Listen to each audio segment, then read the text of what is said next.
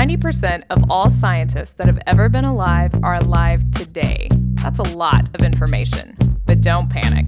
It's not an exact science. Hey, Shannon, how are you?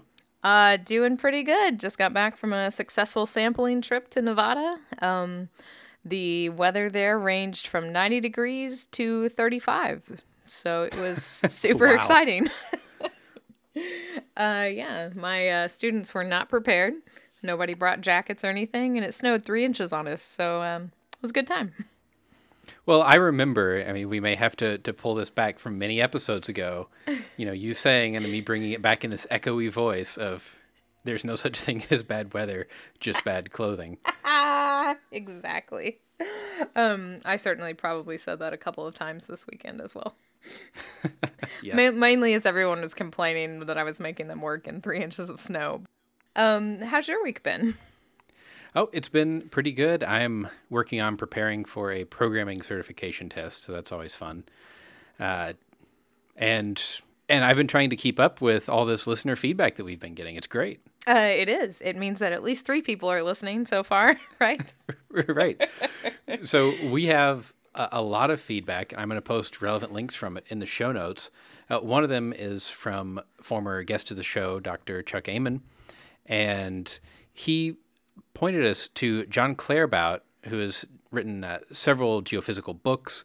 He has this article on his webpage about reproducible computational research, and it talks about the way that they tried to develop this and the problems they had. This is all the way back into the mid-'70s, and really saying that reproducible research is not a new idea, and it's hard to implement then. It's still hard to implement now, but we're getting better at it.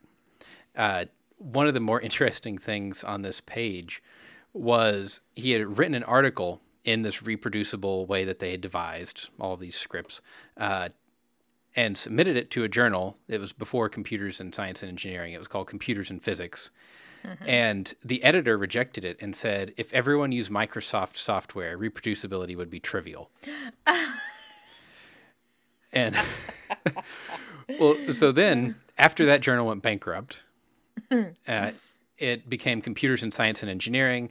And years later, they wanted to publish this paper that he had submitted and that Computers in Physics had rejected. And they said, well, we need this one figure at a higher resolution now. And he went back to run those scripts to reproduce the paper.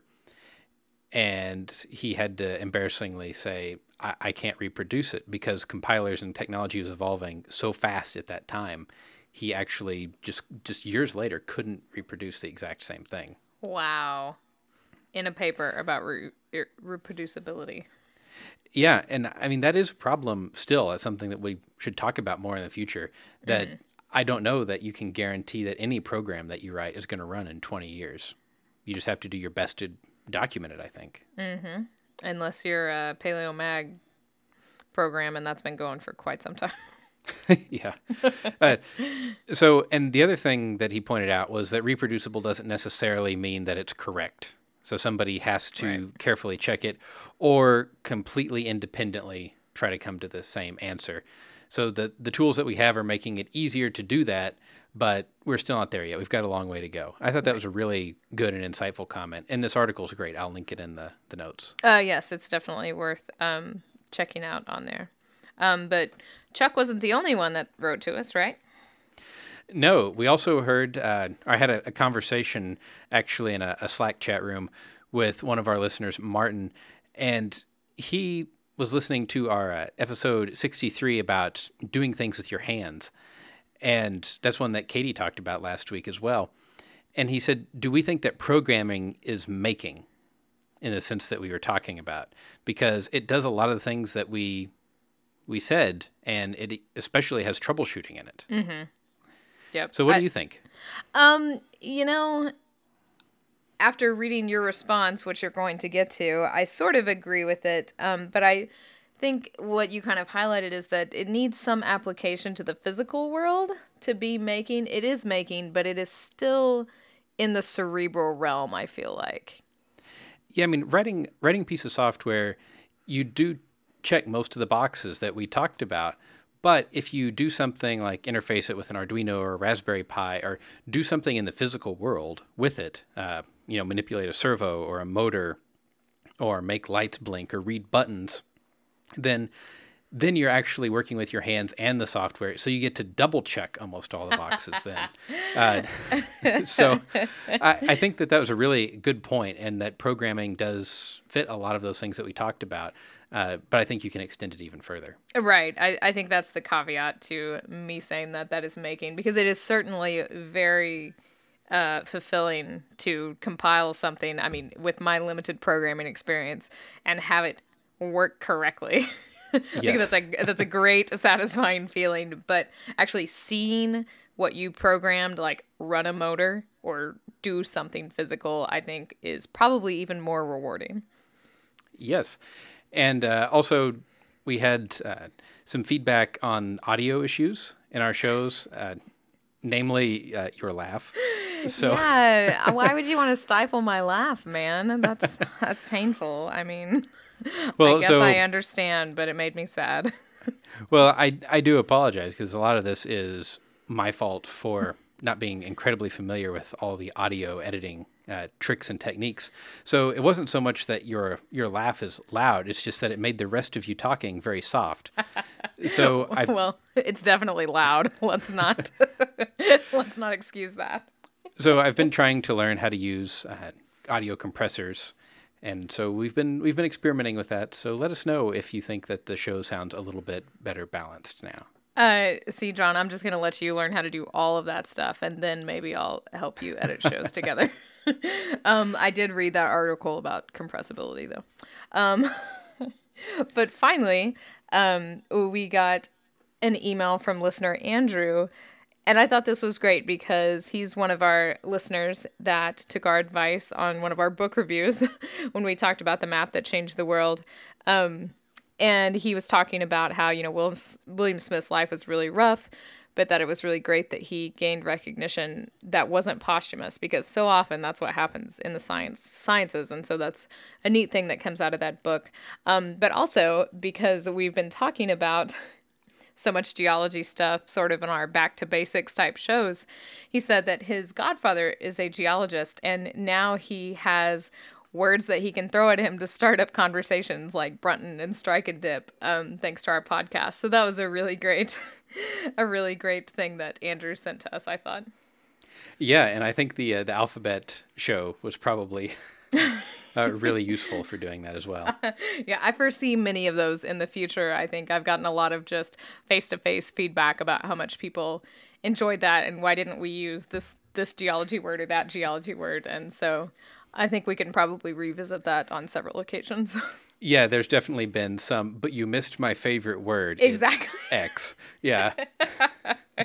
Yes. Yes, lots of that for sure.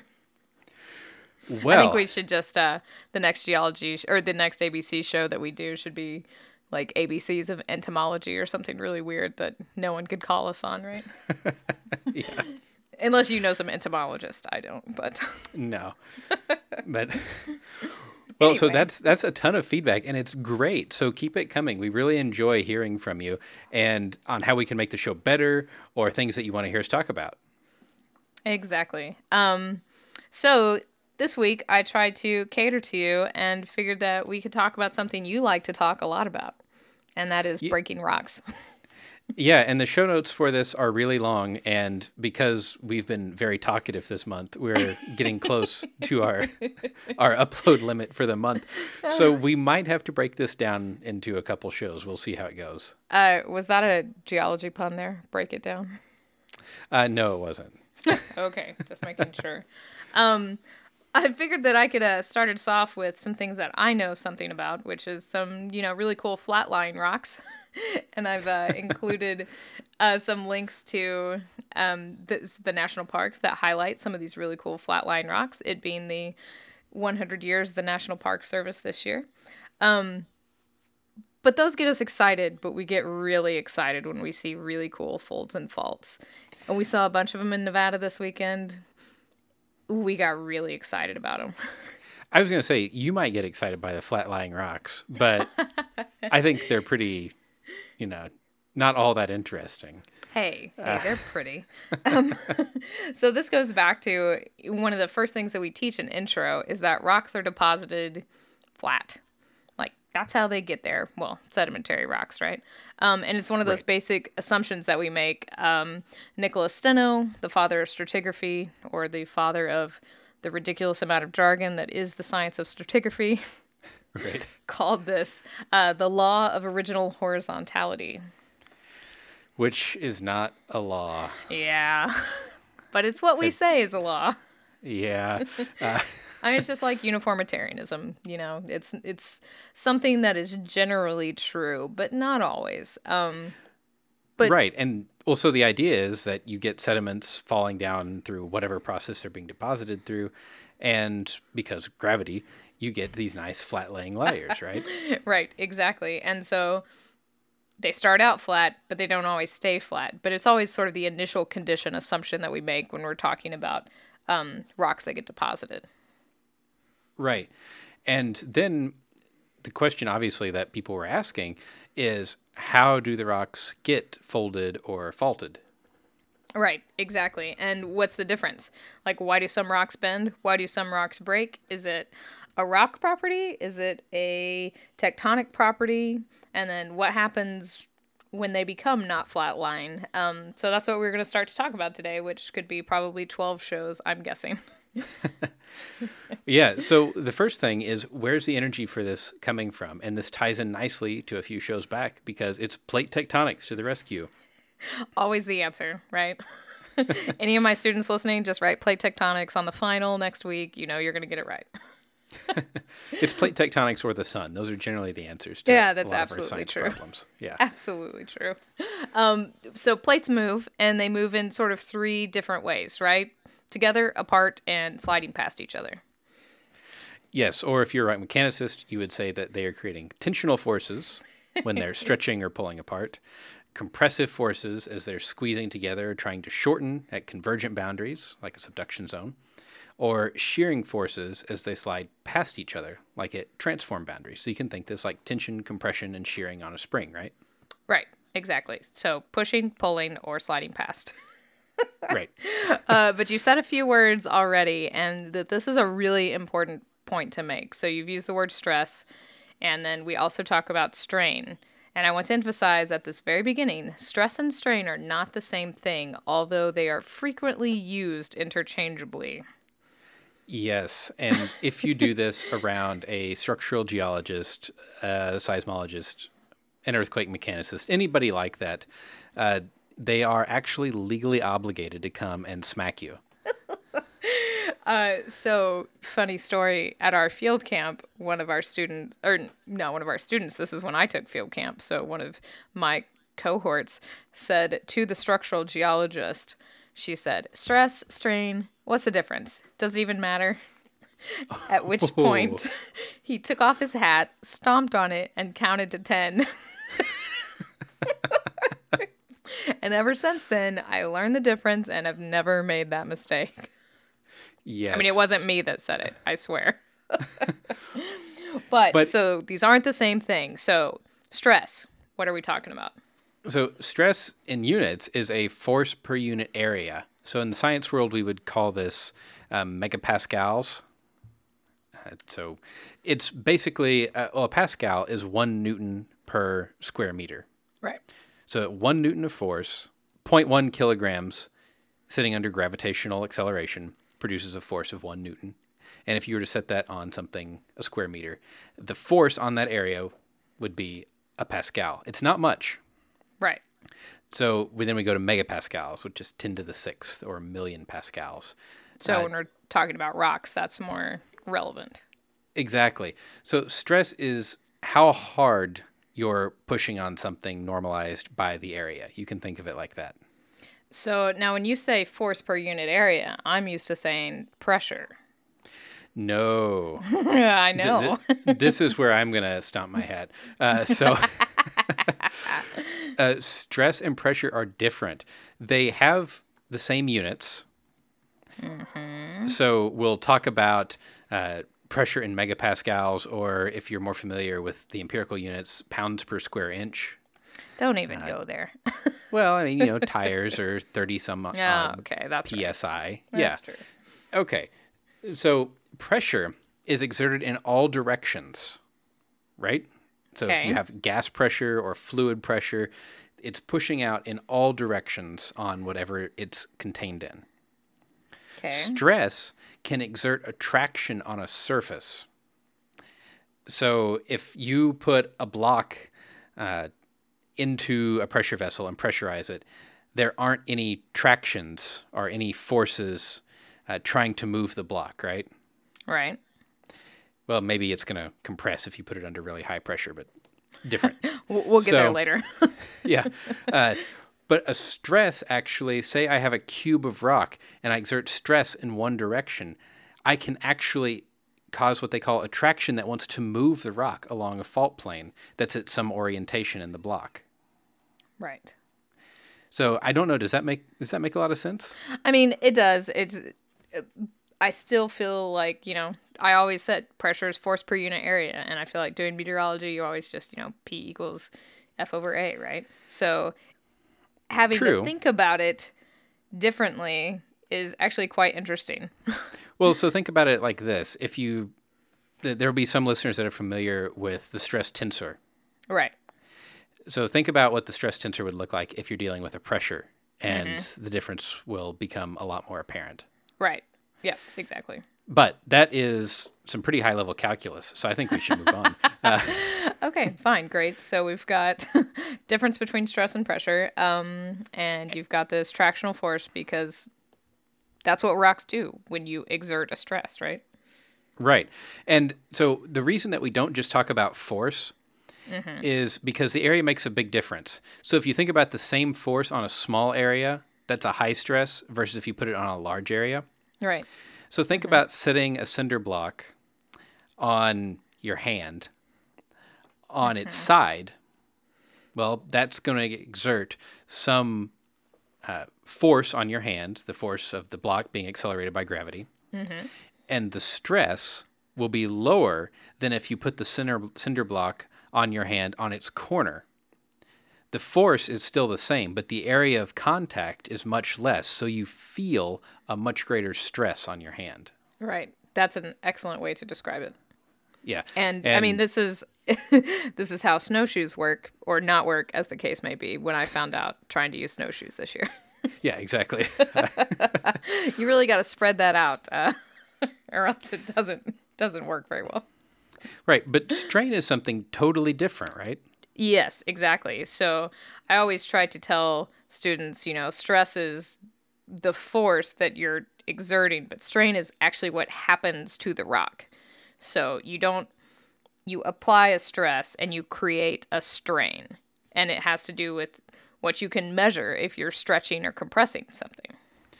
Right. And I know a lot of people say, well, why don't you say that it just got a millimeter shorter? Well, how does that adequately describe what it was before? Yeah. So if the piece of rock that you were compressing was 2 millimeters long to start with, that's a huge change. Right. But if the piece of rock was 100 kilometers long and you shortened it by a millimeter, no big deal. So this is where strain is important. It's the fractional change in length. So it's the change in length divided by the original length of what you were pushing on. So this is also one of those things that you have to stress over and over again, right? It's how you changed it versus how big it was, which makes it unitless. It cancels out. Everyone has problems with this. Yes, strain is unitless. It's a trick question. Yes, exactly. Because it's a length over a length. Think about it like this. If you have something that's a meter long and you strain it by 1%, that's going to be a lot more displacement than if you have something that is a centimeter long and you strain it by 1%. Right. So this fractional change, it's like a fractional scale on a topo map, which is also unitless, which is very hard to understand. Yes. Yeah. So anything that does that is difficult to wrap your mind around. But exactly like you just said, that percentage on a large area is much different than the percentage change on a small area. But it's has to do with how much stress has the rock has been exposed to. Right, and that goes into elastic modulus and all kinds of fun stuff that are another show. But Yay. the cool thing is, in the mid-20th century, geologists borrowed some hydraulic presses from the engineers, and they stuck marble in it. Okay. And they could apply a confining load, so they could apply stress in all directions around the cylinder of marble by pressurizing an oil. So there you can already see some stress pressure differences. But by pressurizing the oil, and then they would press on the axis, along the axis of the cylinder, and see what happened. If the confining pressure was low, or if you just put the cylinder out in the room air and pressed on the end, eventually it would go bang, and it would fracture. And so we would call that brittle failure, and it represents faulting when we get cracking and sliding on this fracture of rocks. Okay.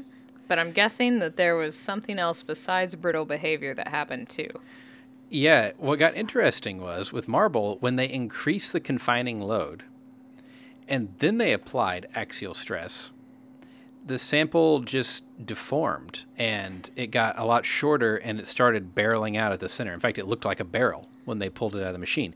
It didn't fracture. It just flowed into this kind of squatty, round-in-the-middle shape. So the different sort of conditions of this marble had to do with whether it brittly deformed, which would be faulting, or ductily deformed, which would be all kinds of cool folding. Yeah, and there are other things that could influence this too. Like by increasing the temperature, they could change this transition point to a lower confining pressure. The other thing was the rate of deformation, so what we call the strain rate, how fast you're deforming the material. If you deform it really fast, it fractures and cracks. Whereas with a lot of materials, if you deform them more slowly under the same conditions, they can flow and deform ductily. Right. As you're thinking about this, you can see from this experiment that strain is something that stays with the rock once the stress is gone. Not necessarily. Oh, no. Yeah. So there is elastic and inelastic strain. Elastic strain is like stretching a spring. It's perfectly recoverable. Right. But there are inelastic strains, like when you get this deformation with the ductile behavior. Now, you can think of this as playing with silly putty. If you haven't done this in a while, go grab some. And if you make a ball of it and sit it with part of it off of your desk and part of it on your desk and leave it for a while, you'll come back and you'll see that it's flowed. So right. the part kind that's of hanging off your out. desk will flow down. Right. Mm-hmm. But if you take that same material, make a little tube of it or whatever, something you can hold on to, and you pull it apart, rip it apart really fast, it actually snaps brittly. Right. If you pull it apart very slowly, it'll get long and stringy. So that's a good example of how strain rate can change the behavior of the material, and rocks do the same thing. Also, how temperature would affect it as well. Yeah. Well, I don't know. How was temperature rolled into that? Well, if you've got hot silly putty and you try to pull it apart quickly, it's going to stretch as opposed to break. Yeah, I guess you could heat up your silly putty, put it under not in your oven. But I'm just thinking, if you roll silly putty long enough, it gets kind of warm and more ductile. And so Mervyn Patterson literally wrote the book on this kind of thing, if you're interested. We'll put a link in the show notes. But that is a good way to get into the brittle ductile transition in the earth. So both of these deformation styles happen to rocks. You can break them, or you can squeeze them elastically and they deform. But that has to do with where you're at in the crust, right? Yeah, so as you go down in the crust, the strength actually goes up of the rock. Okay, and you're getting hotter. And you are getting hotter. Mm-hmm. At what, about 25 degrees per kilometer, something like that? That is exactly right. Yeah.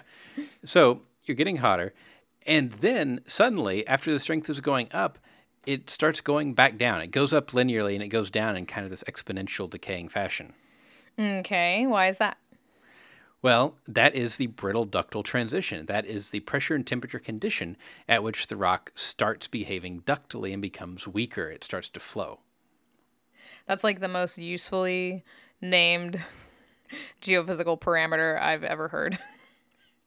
What, the brittle ductile transition? Yes. Yep. You know exactly what it is just from the name, not Mohorovic discontinuity or anything like that.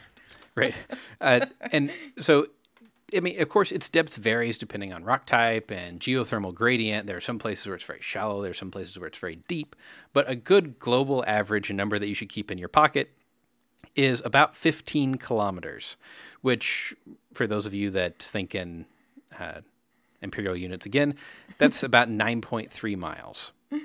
And that's not too warm, right? 375 C or so. Until you say that that's 700 Fahrenheit.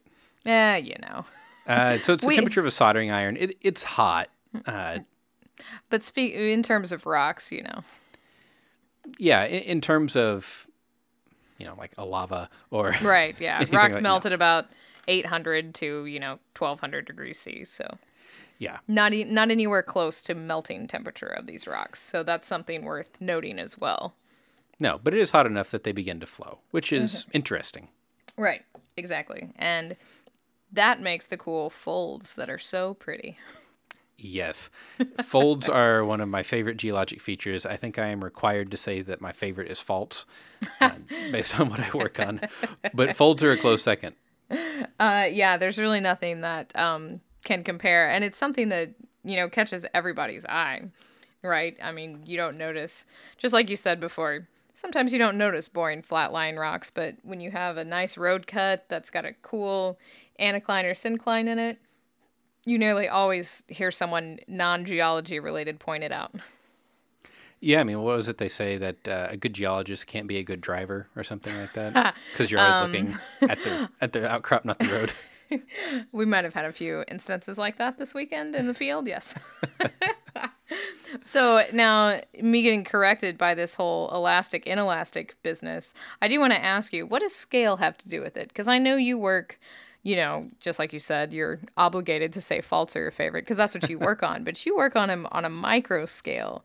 How does this translate to large scale stuff that people would see driving down the road? So have you reviewed one of my papers? Because this is a typical reviewer comment.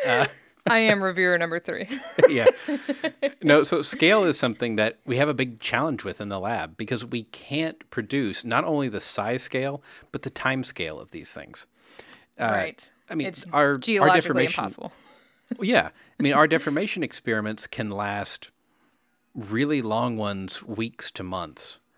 And that's if you're really patient. And the machine doesn't break and the power doesn't go out and all kinds of things don't happen. It's pretty hard to even get something that slow. We can go at plate tectonic rates for a few months if we have to. But the scaling is a good question. There's a lot of evidence that most of these processes are self-similar or fractal in nature. Okay. So they look the same no matter how far you zoom in or zoom out. Mm-hmm. For example, a hand sample is going to have some fracturing in it, right? Some cracking. Mm-hmm. But if you zoom out even further and look at the outcrop scale, well, there's going to be cracking at that scale too. Right. And if you look at a regional scale, there's jointing at that scale too. And you could probably look at grain size and see fractures within the grains as well, which is like centimeter to nanometer scale. And then eventually you get down to atomic scale. Right. So the idea is, well, we hope things scale pretty well. And it looks like they do mostly. There are some cases where they don't. But we can make these pretty simple, like with layers of rubber and foam rubber and that kind of thing. We can make simple models of flat-lying strata and just physically compress them in the lab and make folds.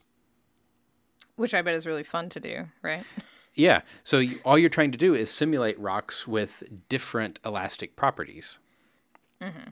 And you can there are many different kinds of folds that I think we should do a show on, actually. Oh, yeah, absolutely. Right. And then you get stuff called, chevron folds, which have some amount of breakage in them and stuff like that, too. Concentric folds, and yeah. Yeah, there's a whole lot of, but there's these go hand in hand as well, right? I mean, folds and faults, really.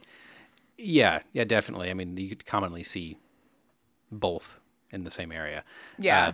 There's a nice sort of rule of thumb for field geology, which is, don't fault something if you can fold it.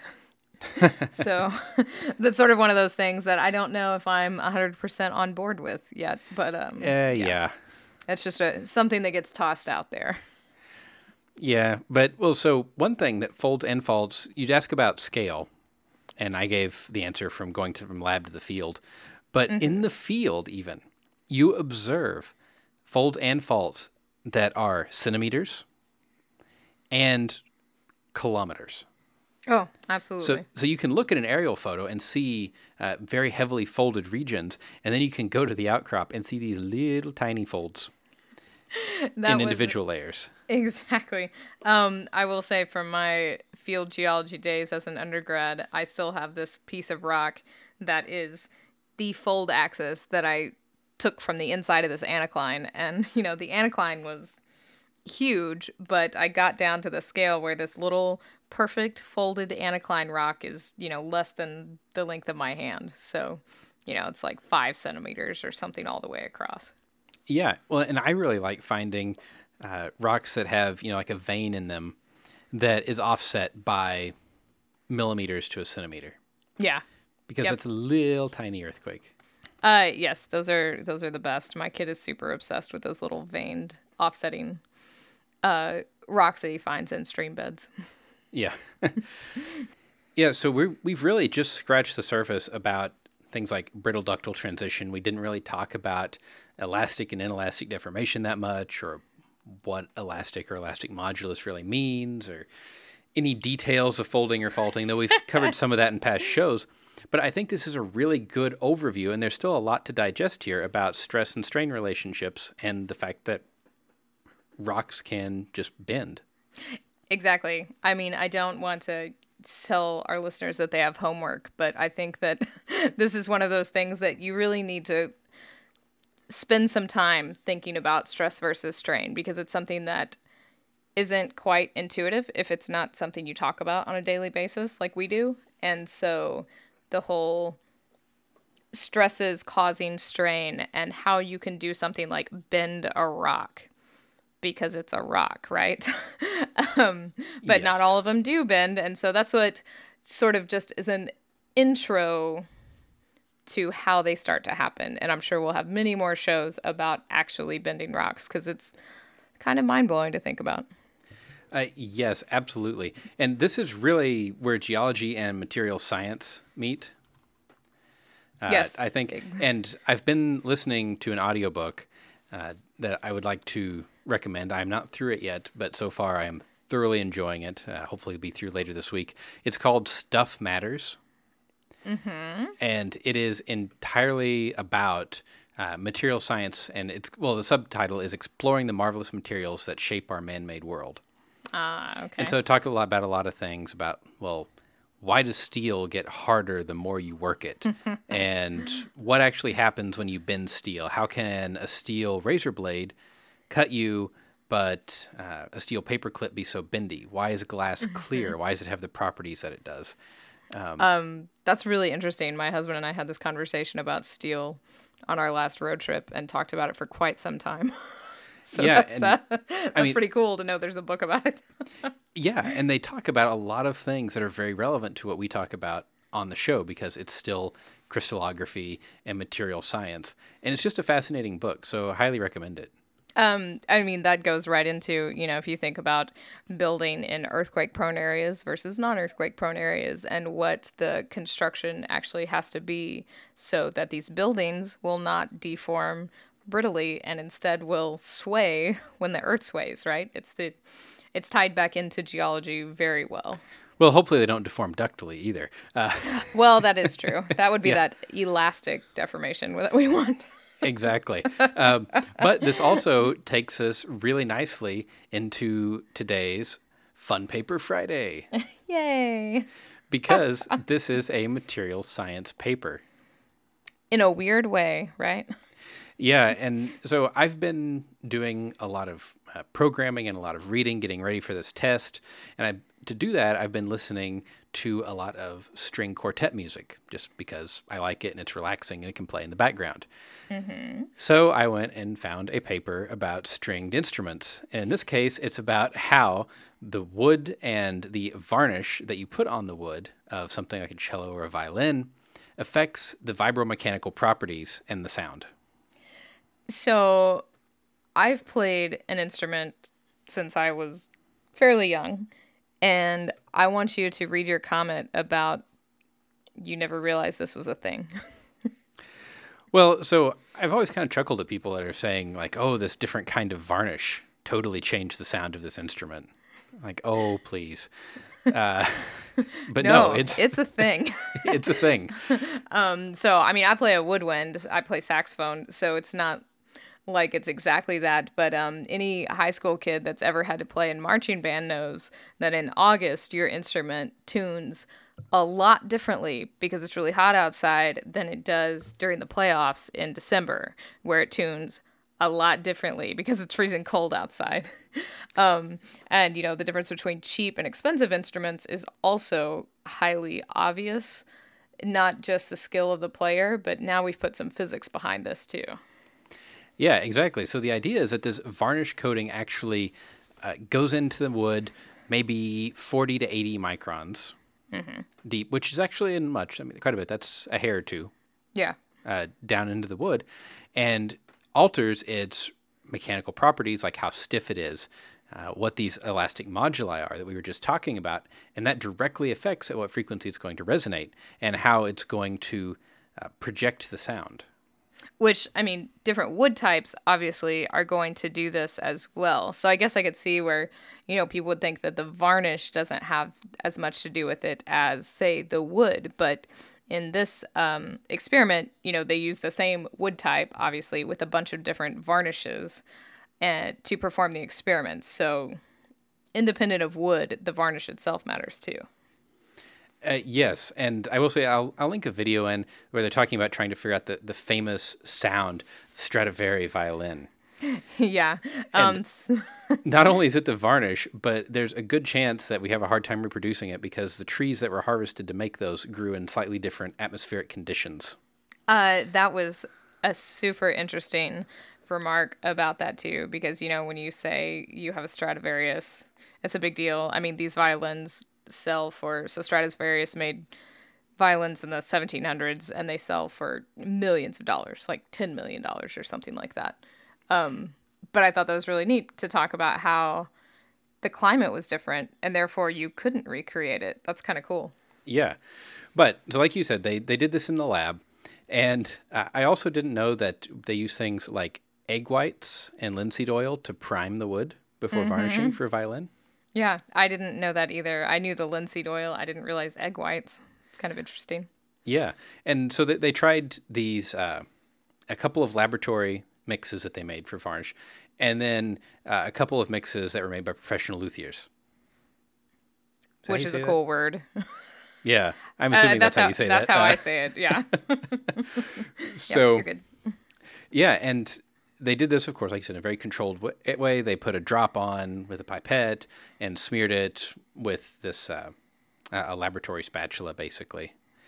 And then they would do X-ray tomography and actually look and see how the varnish went in between the individual cells in the wood. These 3D tomography pictures are super cool in this paper, I will say. Yeah. Oh, and then, so in addition to that, they measured what the resonance was and what the quality factor was and what the internal friction was. And the way they did this, I thought was really cool. They put a metal plate on one end of the beam, the wooden beam, and then above it, they put an electromagnet. And with the electromagnet, they put an oscillating field on that made the metal plate move, that induced a strain in the wood. And then they swept that through a bunch of different frequencies and found where it resonated. So that was pretty cool. That was a neat way to do it. I wouldn't have thought of putting a metal plate on and electromagnetically moving it. Yeah, no, not at all. I would think of making a violin and, you know, actually doing it that way. So that's kind of cool.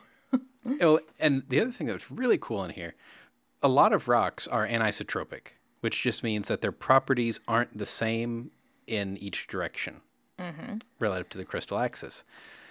Wood is crazy anisotropic. Okay, so yes, a long grain and a cross grain, you would expect different values of things like what's the speed of sound. Right. But along the grain, the speed of sound is 5.8 to 5.9 kilometers a second. Across the grain, it's 1.4. That's unbelievable. Yeah.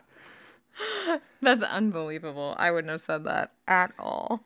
I mean, that's a factor of 4 roughly different. Yeah. And I mean, that's the speed of sound in water. That's 1,500 meters a second, the speed of sound in water. So it's slower than that. And then close to 6,000 meters a second. I mean, that's a pretty solid piece of granite. Yeah, that is super interesting. So as you can tell, I really geeked out about this paper. Yes, you did. And I think it's very funny. It also ties in really nicely with what we've been talking about because there is a lot of stress on the top plate of the violin because of the way the violin's built. And the strength of the wood is significantly different in these different along grain and cross grain axes. So they actually, shape the top to redistribute the stress and make it mechanically more robust. That's impressive. That's impressive that much science goes into, the creation of something that you just don't imagine it making a difference, right? And I mean, since, the 1600s, too. Yeah, and I think a lot of this was, trial and error at that point. I would imagine. But now we've really begun to understand it. And putting the varnish on does dampen the resonance some. And they said that violin makers have actually said that before a violin is varnished, it does sound a lot more crisp. But of course, you have to varnish it or humidity just kills you, and oil from your skin and everything else will just destroy it. Oh, right, exactly. So figure 7, it's got these sections of the X-ray tomography showing the cells in the woods taking up the varnish. So like you said, up to 100 microns is how far that varnish penetrates. And if you think how thick that wood is to begin with, which isn't very thick, I mean, that's quite a significant amount to change the resonance. Yeah, I mean, think about putting epoxy on something. Right. That's basically what you're doing. Mm-hmm. Yep, exactly. Yeah, so I thought this was a really cool paper and a neat way to tie music, stress, strain, material properties, and X-ray tomography all together. Yes. This is definitely really cool. And like I said, even if you don't really care about stress and strain in rocks, this is a really neat paper just to look at all their X-ray tomography. We do a lot of X-ray tomography on shales, so this was exciting for me to look at it on something not a rock. Yeah, and there's also a lot of literature on this. I mean, there's a book, The Acoustics of Wood, that's cited pretty extensively in here. There's a lot of studies on how wood resonates. And so in the shortened Gizmodo article that sums this up, they talk a lot about doing this to try to recreate the sound of a Stradivarius violin today, really. And how it's really not possible just cause, like you said, because of the wood differences, but that's sort of a big driver because everyone is so enchanted with these Stradivarius violins. Yeah, and who knows, maybe we can engineer a better way to do this coding. It sounds like a call for somebody's material science PhD. Sure does. Well, if you have a fun paper that you would like to send us and hear us talk about, or any feedback for anything that we've talked about, really, we've really enjoyed reading what you've had to say so far and hope that you'll keep it coming. Shannon, how can they send that to us? Well, you can send that to us, show@don'tpanicgeocast.com. And as always, we are on Twitter @don'tpanicgeo. John is @geo_Lehman, and I'm @Shannon Doolin. And until next week, remember, don't panic. It's not an exact science. Any opinions, findings, conclusions, or recommendations expressed are solely ours and do not necessarily reflect the views of our employers or funding agencies.